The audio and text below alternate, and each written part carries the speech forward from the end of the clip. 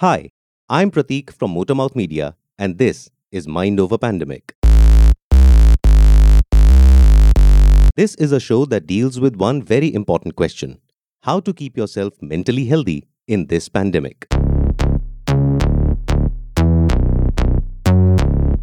And today, anxiety. A lot of times in our day to day lives, we hear the word anxiety being used quite a bit. While some of us do understand what it means from the perspective of a psychological condition, many of us do not. The American Psychological Association, or the APA, defines anxiety as an emotion characterized by feelings of tension, worried thoughts, and physical changes like increased blood pressure. People with anxiety disorders usually have recurring intrusive thoughts or concerns. The Indian Psychiatric Society says that the common features observed in anxiety disorders are panic disorder, phobias, obsessive compulsive disorder or OCD, and post traumatic stress disorder or PTSD. Some of these we have heard of and know a bit about, but some of them we have absolutely no clue of. In short, we are not really the experts we sometimes think we are, especially when it comes to psychological conditions. And so, as someone who has dealt with anxiety for a big portion of my own life, I decided to speak to someone who could help me understand more about it. As a journalist, I like to start from the basics and then make my way up. Today, we won't be delving too deep into the features of anxiety that I mentioned earlier. I'll come to those in later episodes, since all of those conditions require detailed discussion and understanding. Today, we'll understand a little more about the basics of anxiety. I spoke to a therapist. Hi, my name is Purba Sen. I am a counseling psychologist. And Purba, with her decade long experience, will share her knowledge about anxiety. Today, on Mind Over Pandemic.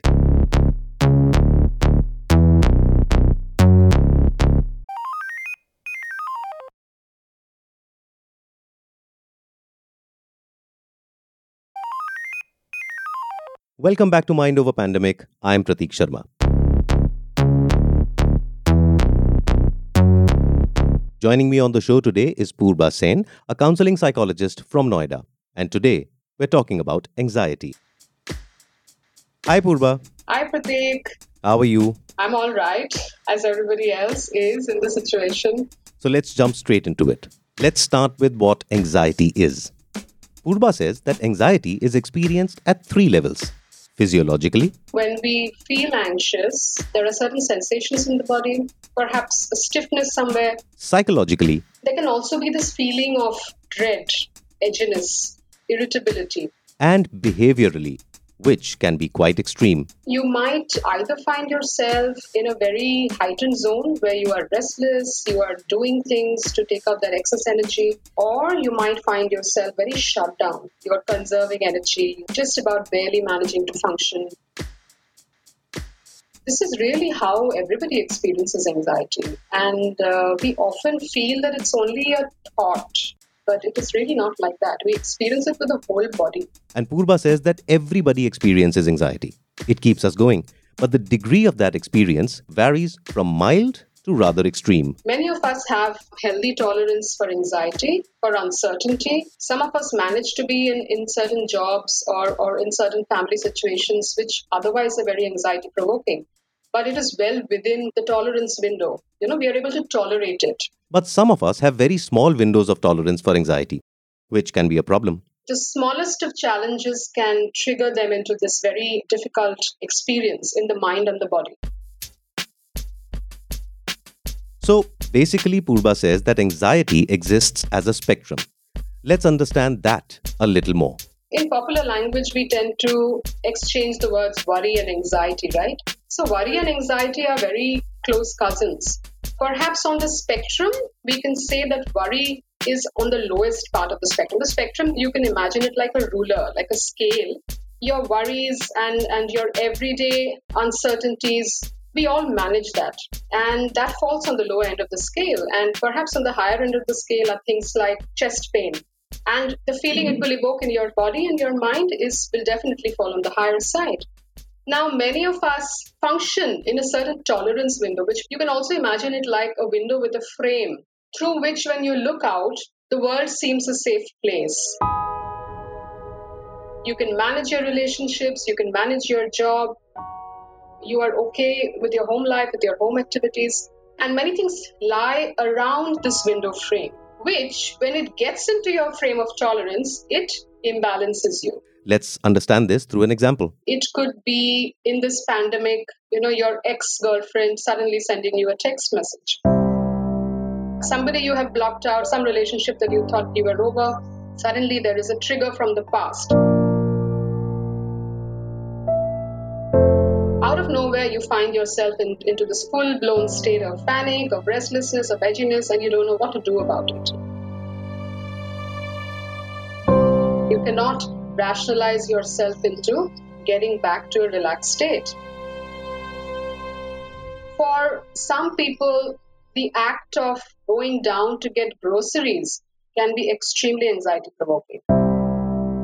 Something that you and me will think, isme kya hai? There are clear rules right now, and if we follow them, we'll be fine. But people who have a very shrunk tolerance window will find these daily activities very, very dysregulating. And Purva says this can interfere with their daily functioning. So, let's say the act of getting groceries from the store Can actually spin the whole day out of control because the feeling in the body continues through the whole day. The restlessness is there, the edginess is there, the feeling of dread is there, and it just doesn't seem to go away. And that is the place where one needs to learn how to get back into the window of tolerance, or what Purba calls a green zone. A zone which is soothing, which is peaceful, which is calm. So, in that sense, it is a spectrum because many of us have great tolerance for very anxiety provoking situations and we are fine. We don't need external help. But some of us will need help even with the very basic things. Again, let's look at some examples. Some people might find it very hard to simply get out of bed because they are so consumed by thoughts of getting infected and they are perhaps reading too much about the pandemic, talking to friends who are discussing too much about it, and the feeling of dread just gets worse and worse. So they might freeze. Purba says that anxiety doesn't exist as an isolated experience. It is often associated with many other conditions that we feel, most commonly depression as well. And that's where intervention is required. So now that we know what it is, let's understand what are some of the causes of anxiety. It is very difficult to pinpoint causes. It can be a combination of things, and sometimes there is no clear picture why as well. But some of the common causes could be past trauma, certain experiences through the growing up years that have not been processed.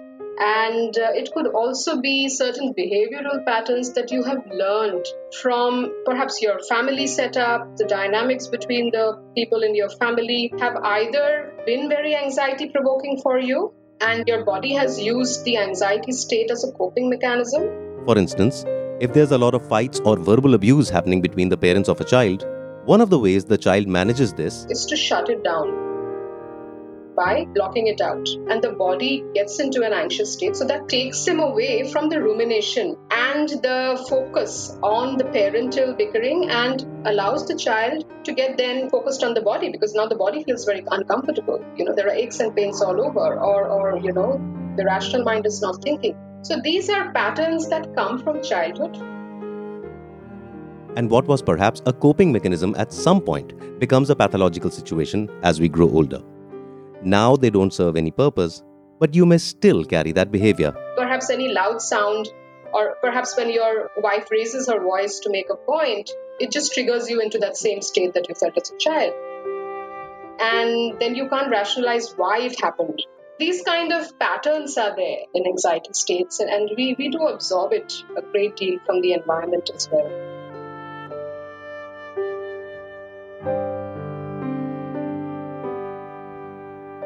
We'll be right back.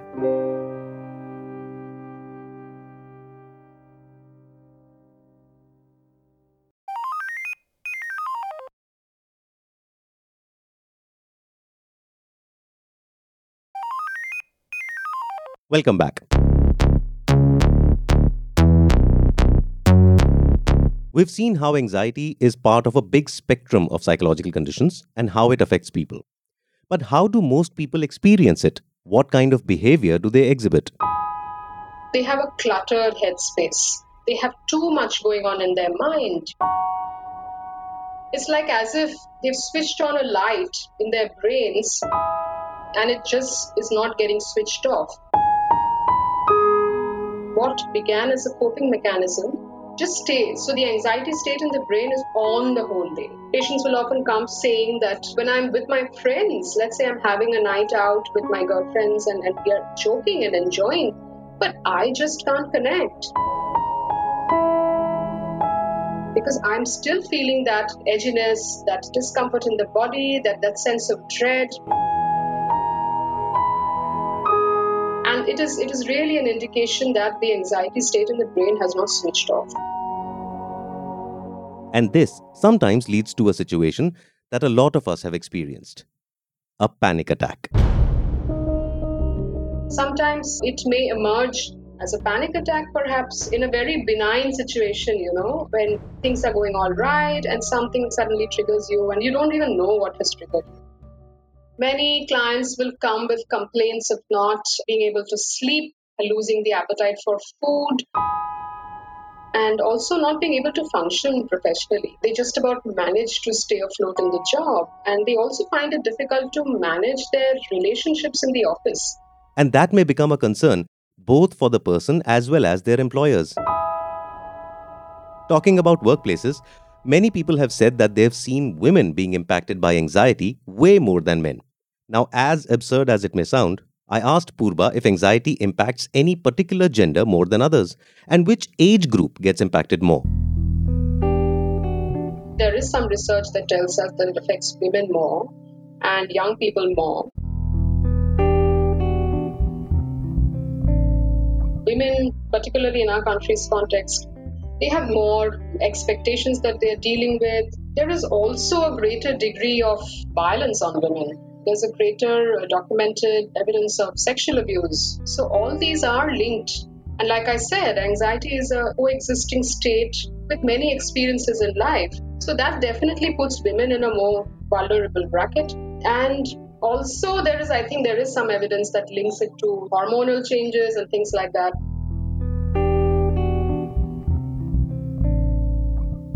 For younger people, there's another big reason for getting impacted more. And we've all been through it: peer pressure. Peer pressure in today's times, where there is so much presence on social media from such a young age, can be extremely anxiety provoking for children. And it hits them at an age when their brains are still developing and they just don't know how to manage it. And what happens then is that, these states become lifelong patterns. So, when you say young people, like what kind of an age group are we talking about? How young are these young people that you're mentioning? I would indicate towards the adolescent age group. It is a time when they see themselves as separate from their parents and their families, and they are desperately trying to create a sense of self. And the sense of self at that age is coming more from the peer group rather than from the family. And the peer group can be very unpredictable. Purba says there's a lot of group behavior at this age. When groups are formed, it is very difficult for people to step in and new people to form friendships. So many people fall out. They find themselves with no friends. They find it very difficult to manage and sustain some of their friends that they've managed to make. And this anxiety is very crippling, this anxiety of not belonging. So there's a lot on their plate. What can parents do in this situation? Simple. Talk to your kids more. Try to understand what's going on with them. Be a friend to them.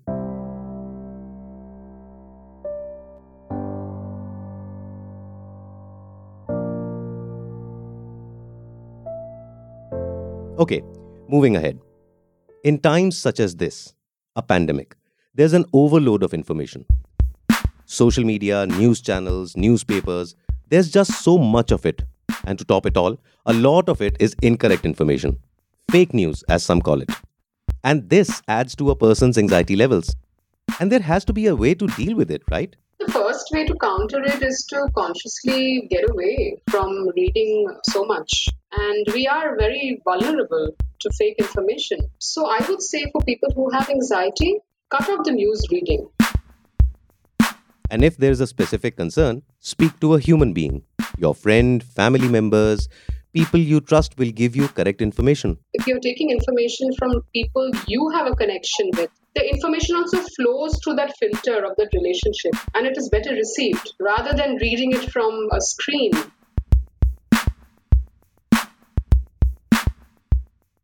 All right, let's switch gears a bit. Since the time the COVID 19 pandemic has started, there are reports of more and more people coming forward with anxiety related problems. They are contacting their therapists a lot more than they used to. That's because the uncertainty around our lives has shot up. Many of us are worried if we'll still have our jobs, if the stores will open, if we'll be able to go out and not catch the virus. In short, we are back to managing our survival. But Purba says, this is a very valid anxiety that will trigger even a person who otherwise has not experienced anxiety or has not experienced anxiety to the extent that they have sought help for it. And we are not even talking about people who have already lost their jobs. We are not even talking about the migrants, who we keep reading about every day. To give it due credit, the situation is meant to trigger anxiety, but also we again have to still function in our green zone because our lives go on. but what happens when all this changes, when it goes back to normal, or somewhat close to the normal we've known? As the situation improves and as the lockdown also phases out, a large chunk of these people will actually fall back into the green zone where they are managing themselves far better. But we will still have that chunk who've already had anxiety, even in a regular situation, and who have experienced unmanageable spikes during this period. So there's a lot of hope once things get better. But for now, we are facing the pandemic and we'll face it for some more time to come. We'll come back and talk about how to deal with anxiety in this pandemic.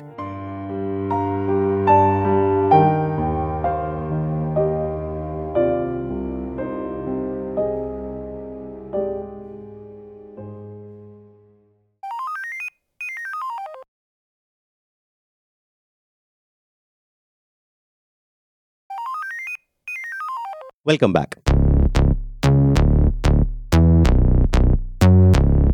Since the time this pandemic started and the whole world went into lockdown, a lot of people suddenly found themselves confined in their homes. Some of these people are absolutely alone, in isolation, with zero human contact. For some, it's been manageable, but for others, it's a nightmare.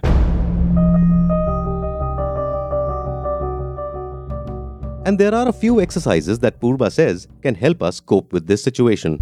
So people who are on their own can actually fall back upon very simple practices. For example, many people have, let's say, a yoga practice, or they have a meditative practice where they do some kind of breath observation, making sure you do something as simple as taking a walk, perhaps in your society if it is allowed, if not, even in your house or any space, where you can touch the ground, and preferably if you can do it on bare feet. So that has a huge effect on calming the nervous system. The other way would be also to do certain exercises that help you distance yourself mentally from all these issues. And one of these methods is an action.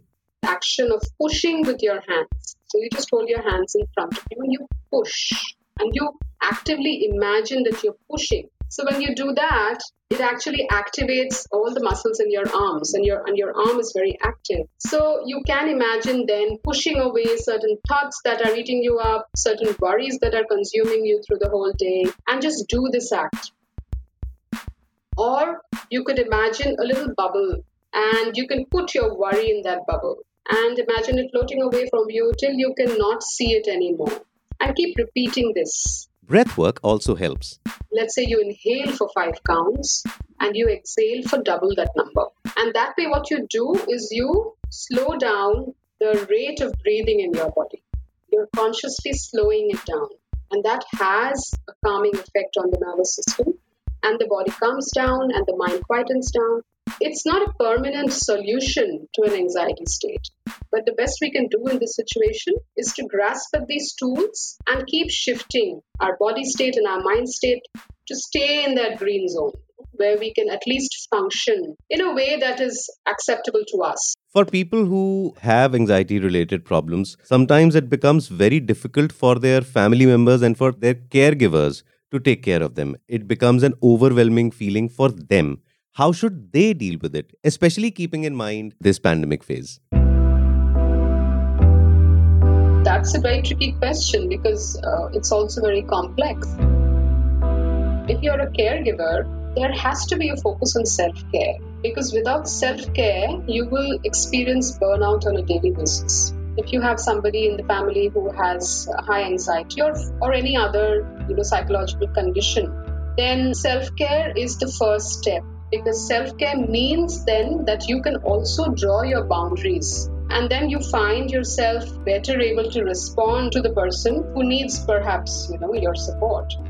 If you keep your boundaries consistently, then anybody who's experiencing psychological distress will also learn better ways of resilience. I can't always depend on my mom if I have an anger outburst.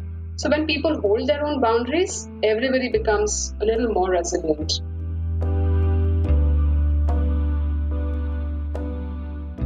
So, to summarize what Purba has said about managing your mental health during this pandemic. Number 1. It is possible to manage anxiety even in this situation, and the key is to build better tolerance for it. Bring your body back into a relaxed state, and that is possible through some of the techniques that I already discussed. Number 2. Have safety cues. Safety cues basically means something that makes you feel safe. So it could be something as simple as a picture of somebody. It could be a picture of a dear friend. It could be a picture of any god that you believe in. It could be simply a picture of the mountains that you clicked on your last journey. So these safety cues are important. Keep them handy. Create a little space in your house if it is possible and make that your safety zone. And there you can just sit with your safety cue for some time. And when you create these safety zones in the house regularly, people in the house also know. They know not to disturb you. They know that he or she needs to be left alone at this point. Number 3. Break patterns. In order to break the pattern, do simple things like stepping out. Just step out without thinking too much. Step out for a quick walk. Step out for a little walk in the veranda if possible, or just outside in the garden pathway if possible. So, there you have it. Purba and I both feel that if you practice and follow these techniques, you can manage your anxiety in a much better way during this pandemic. Thank you so much, Purba. Thank you so much, Pratik, for calling me on the show. I feel very privileged that I have this opportunity to reach out to people and do my 2 pence for the situation. Thank you. This episode was written, produced, mixed, and hosted by me, Pratik Sharma. A big thanks to Purba Sen for all the help and insights. If you have a question for our experts, write to us at mindoverpandemic@motormouthmedia.in. This email address, as well as music and other credits, are in the show notes. You can listen to this show on Spotify, Apple Podcasts, or wherever you get your podcasts. See you next time on Mind Over Pandemic from Motormouth Podcasts.